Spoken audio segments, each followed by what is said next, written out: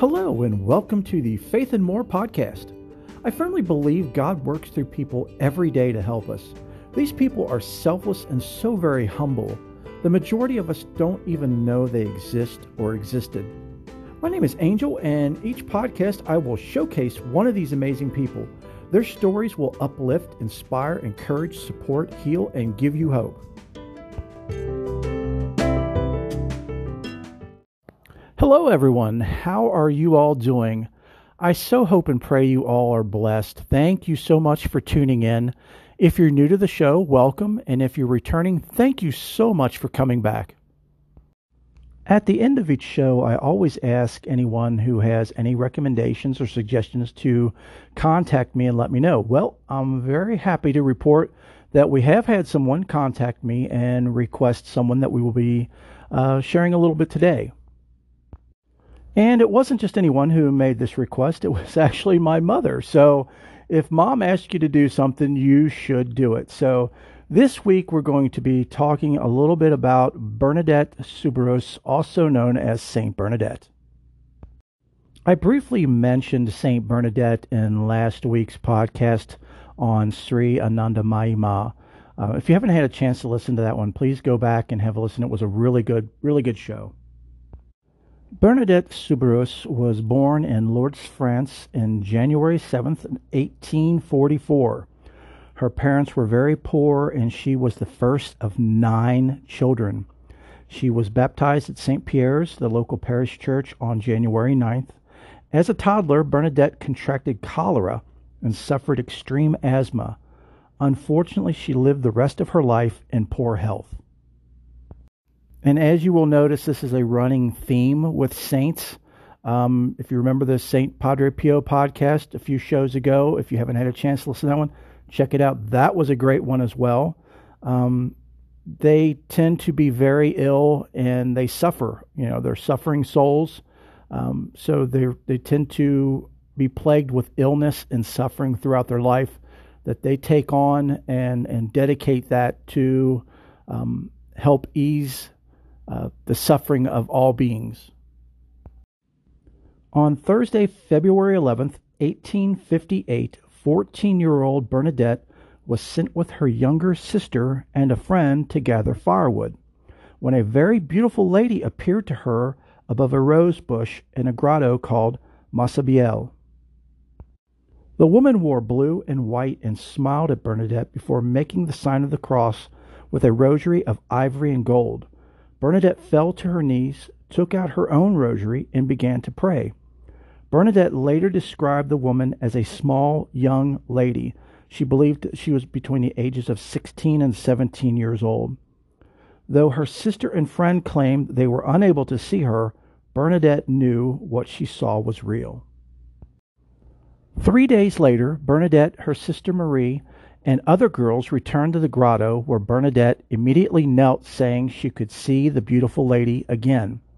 She fell into a trance, and one girl threw holy water at the niche, and the other threw a rock that shattered on the ground. It was then that the apparition disappeared. On February 18th, Bernadette said the vision asked her to return to the grotto each day. With each visit, Bernadette saw the Virgin Mary, and the period of daily visions became known as the Holy Fortnight. Now, please note at this time, Bernadette did not know who Mother Mary or Virgin Mary or the Blessed Mother was. She had not even seen a picture of the Blessed Mother because she was deprived of that because of her being ill all the time. She wasn't able to go to school as often as she should, or as often as others thought she should. And so the nun at the church would not allow her to have a card of the Blessed Mother with an image on it because she deemed Bernadette stupid and not educated enough or ready for such something like that. So again, keep this in mind going into this, that Bernadette kept referring to the Blessed Mother as the beautiful lady. She just kept referring to her that over, because she had no other reference. She had no other point of reference or an image, so she had no idea who it was. I'm old, but I'm not that old. So I actually had to go back and look up what fortnight meant, since it said it came to be known, these daily visions, as the Holy Fortnight, or as a Holy Fortnight. And a fortnight means 2 weeks, but these apparitions kept appearing more than just 2 weeks.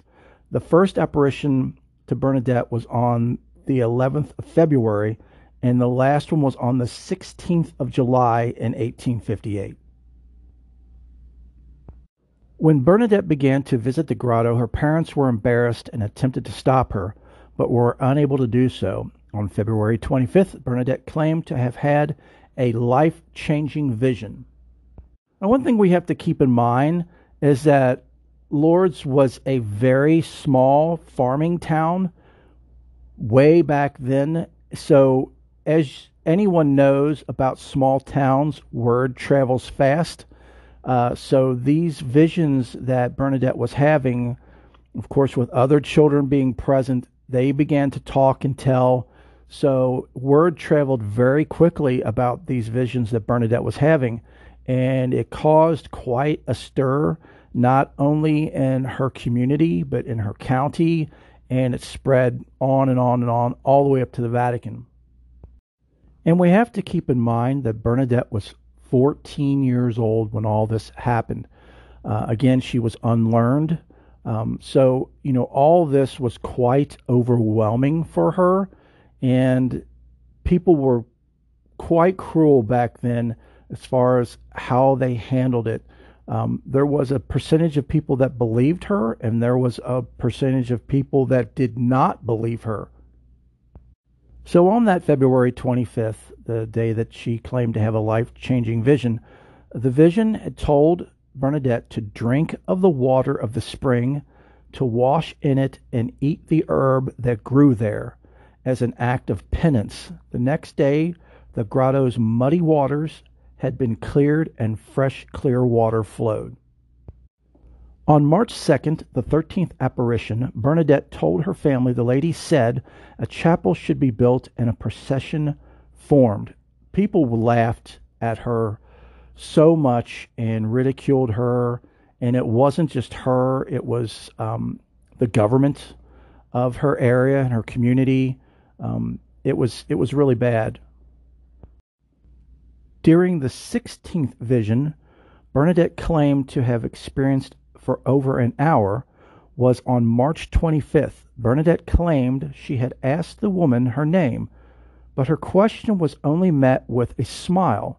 Bernadette asked again 3 more times, and finally the woman said, "I am the Immaculate Conception."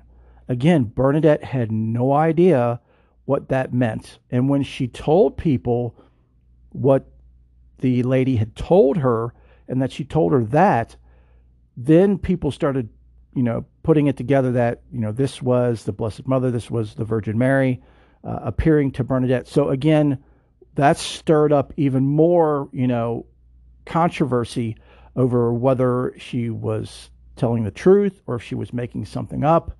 But again, she was speaking and telling things that she did not know personally. Though many townspeople believed she had indeed been seeing the Holy Virgin, Bernadette's story created a division in her town. Many believed she was telling the truth, while others believed she had a mental illness and demanded she be put in a mental asylum. Some believed Bernadette's visions meant she needed to pray for penance. Church authorities and the French government rigorously interviewed Bernadette, and by 1862 they confirmed she spoke the truth. Now that's 4 years, because the first time she saw the lady was in 58, and it didn't approve this or authorize this or believe it to be the truth or publicize that it was the truth until 4 years later. And they rigorously grilled her time and time and time again. It's terrible how they treated her, and how they pretty much tried to convince her that she was crazy and that she was making all this up and that it wasn't true. And time again, Bernadette told the story. Over those 4 years, not one point of the story changed. every time she told the same story over and over and over again for those entire 4 years. Since Bernadette first caused the spring to produce clean water, 69 people have been miraculously cured of their illnesses and ailments by the Lourdes Medical Bureau, and after what the church claimed were extremely rigorous scientific and medical examinations, no one was able to explain what caused the cures. The Lourdes Commission that initially examined Bernadette ran an analysis on the water, but were only able to determine it contained a high mineral content. Bernadette believed it was faith and prayer that was responsible for curing the sick. Bernadette asked a local priest to build a chapel at the site of her visions, and the sanctuary of Our Lady of Lourdes is now one of the major Catholic pilgrimage sites in the world. Many other chapels and churches have been built around it, including the Basilica of St. Pius X, which can accommodate 25,000 people and was dedicated by the future Pope John XXIII when he was the papal nuncio to France. Following the miracles and constructions, Bernadette decided she did not like the attention she was getting and went to the hospice school run by the Sisters of Charity of Nevers, where she was taught to read and write. Though she considered joining the Carmelites, her health was too fragile. On July 29, 1866, Bernadette took the religious habit of a postulant and joined the Sisters of Charity at their mother house at Nevers. Her mistress of novices was Sister Marie Therese Vazot, and the Mother Superior at the time was named Marie Bernadette in honor of her grandmother. Bernadette spent the rest of her life there working as an infirmary assistant and later as a sacristan, which that's a person that takes care of the church and is in charge of the sacred vessels and vestments. People admired her humility and spirit of sacrifice. Once a nun asked her if she had temptations of pride because she was favored by the Blessed Mother, to which Bernadette replied, "How can I?" She answered quickly, "The Blessed Virgin chose me only because I was the most ignorant." Unfortunately, Bernadette was diagnosed with tuberculosis of the bone in her right knee and was unable to take part in convent life. She died in the Holy Cross Infirmary of the convent of St. Gildard at the age of 35 on April 16, 1879, while praying the Holy Rosary. We have to remember that Bernadette not only suffered with the tuberculosis, but she in her bones, if you could only imagine that.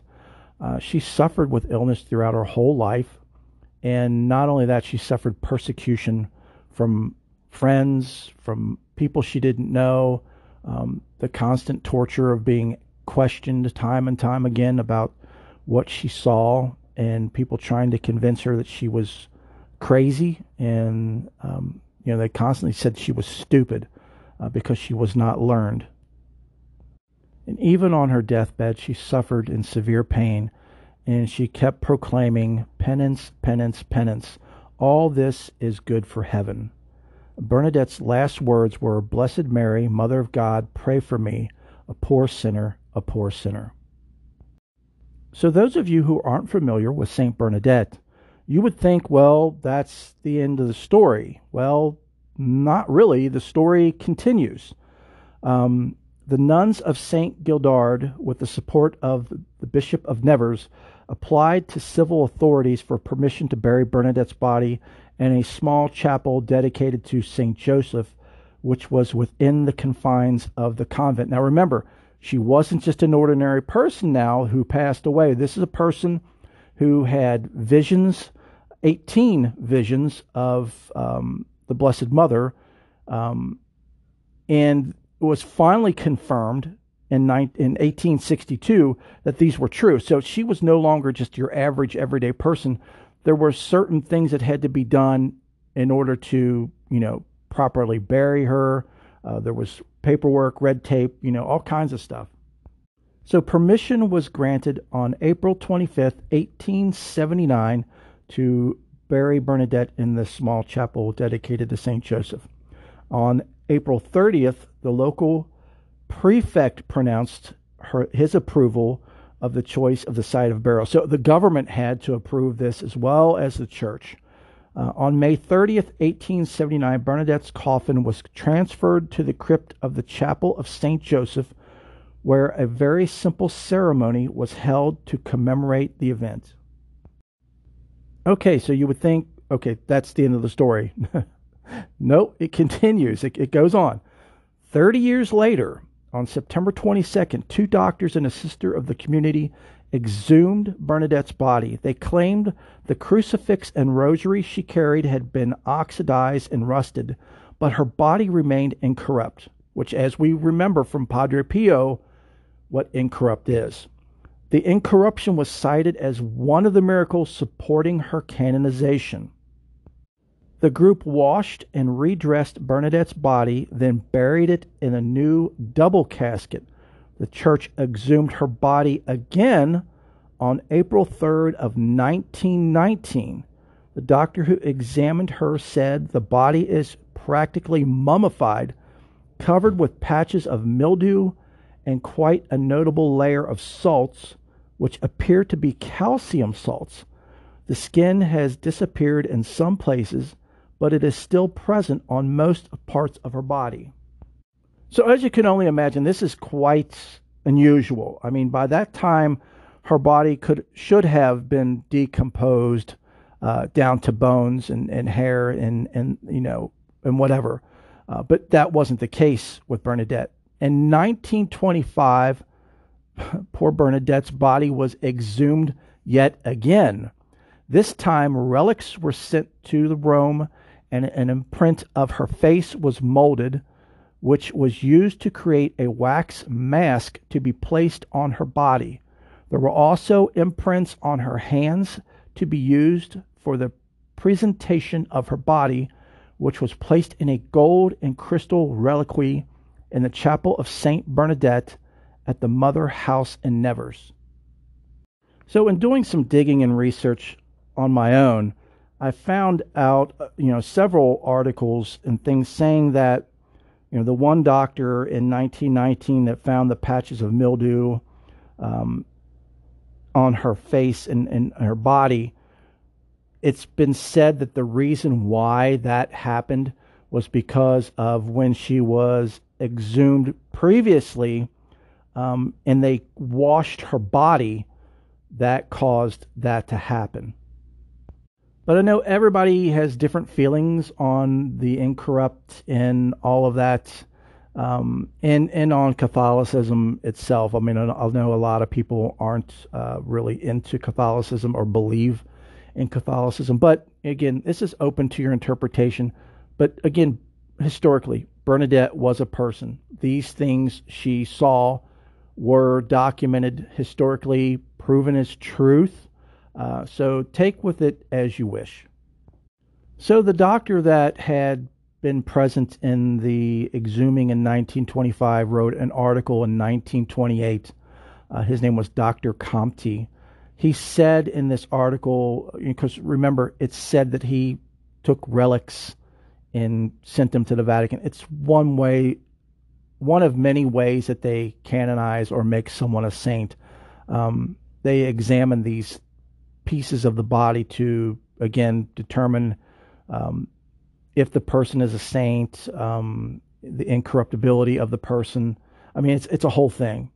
He said that I would have liked to open the left side of her thorax to take the ribs as relics and then remove the heart, which I am certain must have survived. However, as the trunk was slightly supported on the left arm, it would have been rather difficult to try and get at the heart without doing too much noticeable damage.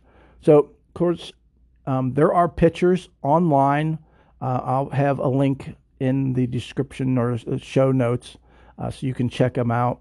Again, if you just Google Saint Bernadette, you're going to get tons of pictures of her laying in state, which she still is today. But the thing is she had her hands crossed across her chest.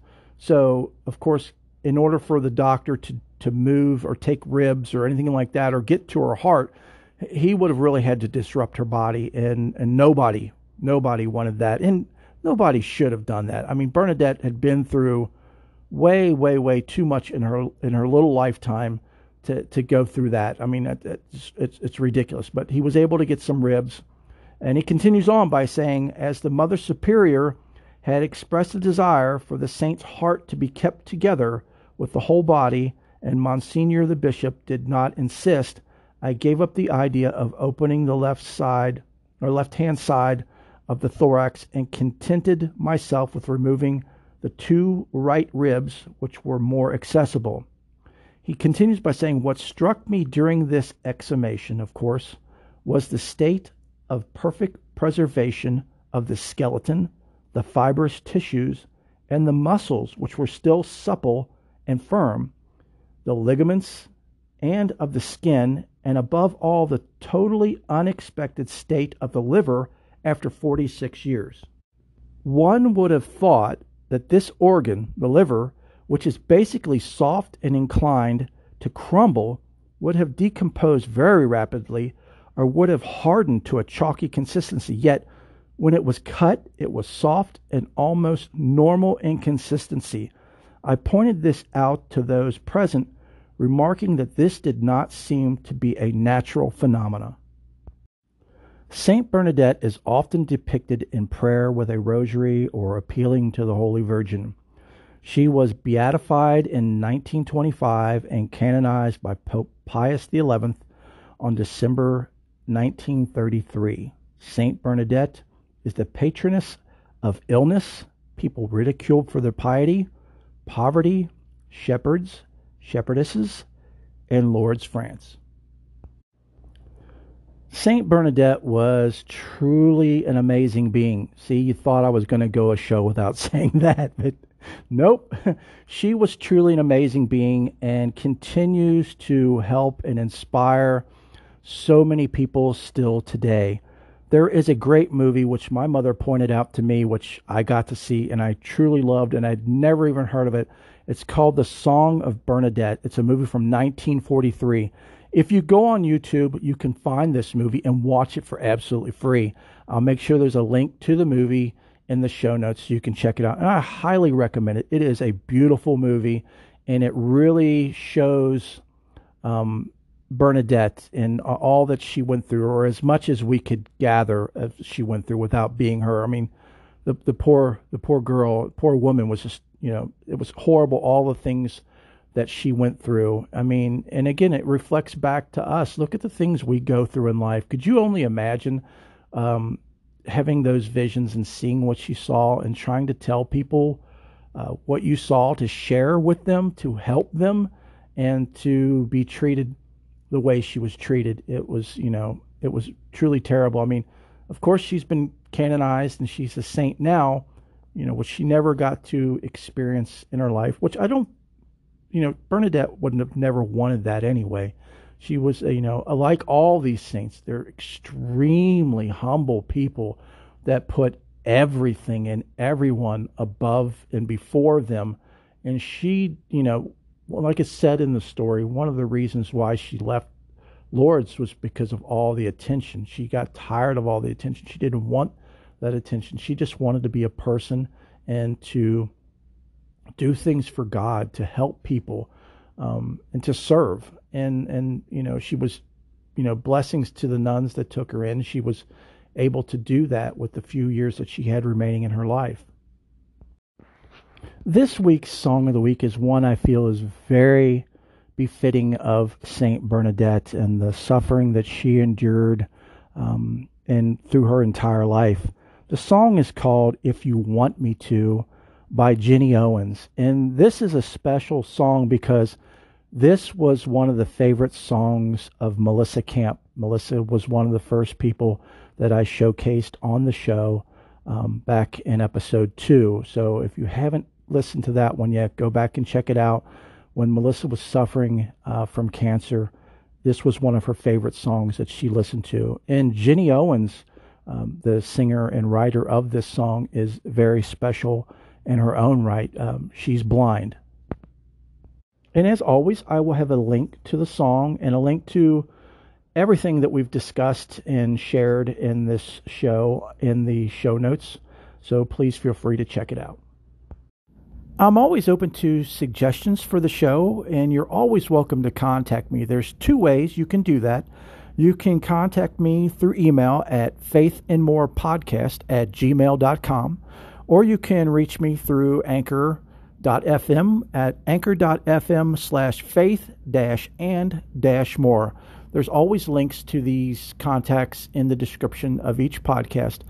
If you like the show, be sure you subscribe so you never miss an episode. And if you really like the show, please feel free to share it with your friends.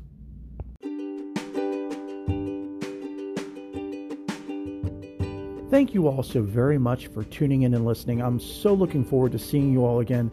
But until then, lots of love and blessings to each of you.